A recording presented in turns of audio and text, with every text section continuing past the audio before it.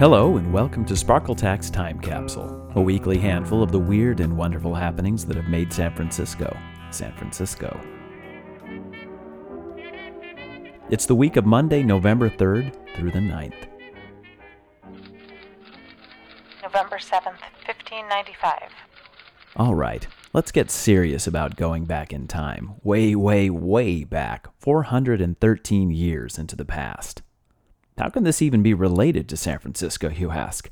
Well, it isn't, but then again, yes it is. The first of a long chain of events leading up to the naming of our fair city. Here's how it began. Captain Sebastian Rodriguez Cermeãwas dispatched by the Spanish to sail up the coast of Alta California. His task? Find a safe harbor for the pirate-harassed galleons sailing between New Spain and the Philippines. A violent storm off of what would one day be named Point Reyes forced him to head for shore. Yep, any port in a storm. And his ship fetched up in Drake's Bay. He'd missed discovering the Golden Gate by just a few miles. Cermeão's ship, the San Agustin, ran aground, destroying it, and the loyal captain claimed that ground for Spain. Not knowing that Sir Francis Drake had shown up in the same spot 16 years earlier, or so we think, Cermeão named the bay Puerto de San Francisco.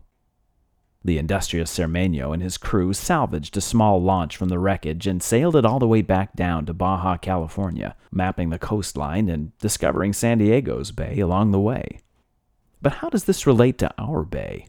Well, almost 200 years later, scouts from the Spanish mission-building expedition led by Gaspar de PortolÃ and Fray Junipero Serra discovered the Golden Gate from the land side, mistaking it for the body of water named by Cermeão.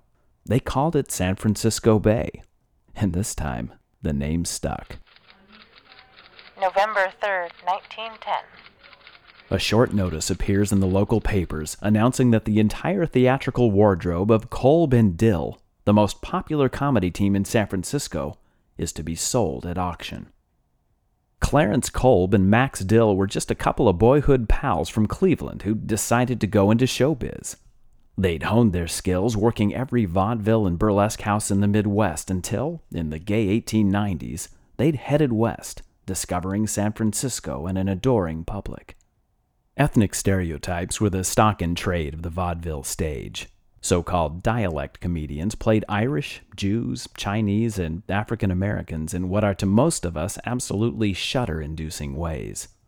Kolb and Dill were of the vaudeville flavor known as a double Dutch act, performing a caricature of Germans as coarse, blustering, knockabout oafs in loud checkered suits. Clarence was tall and skinny, Max short and stout. If you're thinking Abbott and Costello or Laurel and Hardy, you're on the right track.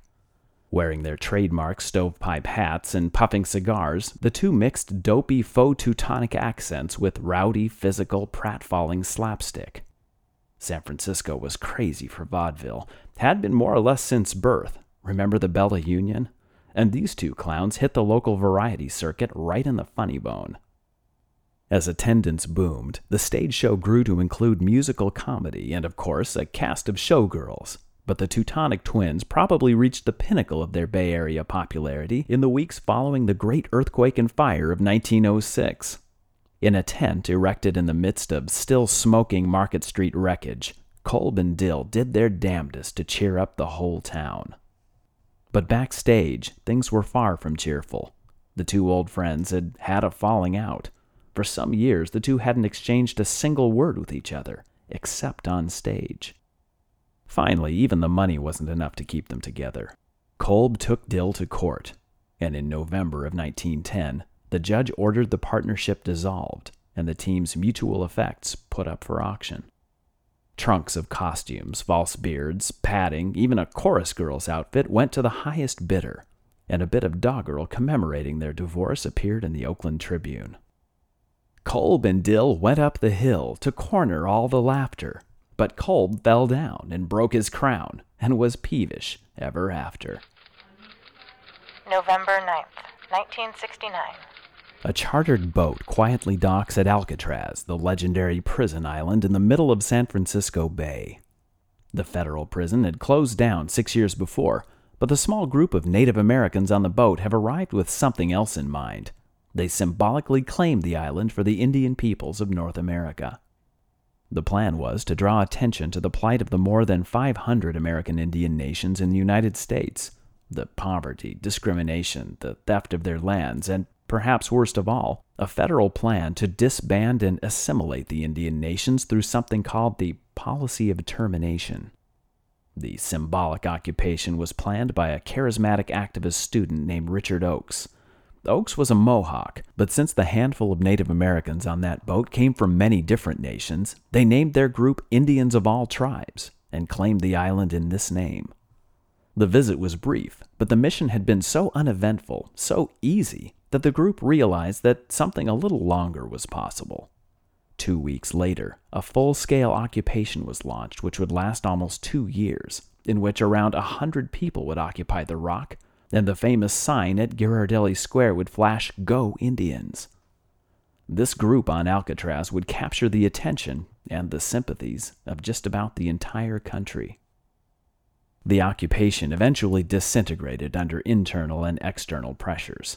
But though the immediate demands of the group were never met, the deed to the island, the establishment of an Indian university, cultural center, and museum, as I understand it, the event is seen today as mostly a story of success. During the occupation, President Nixon signed papers rescinding the policy of termination. Thousands of acres of tribal lands were returned, a wide-ranging package of long-hoped-for federal reforms were passed, and Indian self-determination became official U.S. government policy.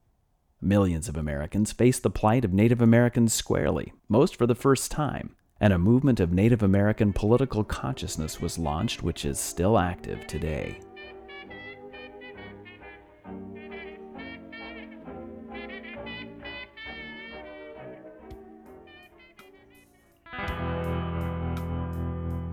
That's it for this week, November 3rd through the 9th, 2008. Tune in again next Monday for another time capsule dredged up from the kaleidoscopic depths of San Francisco history. Thanks for listening. Till next time.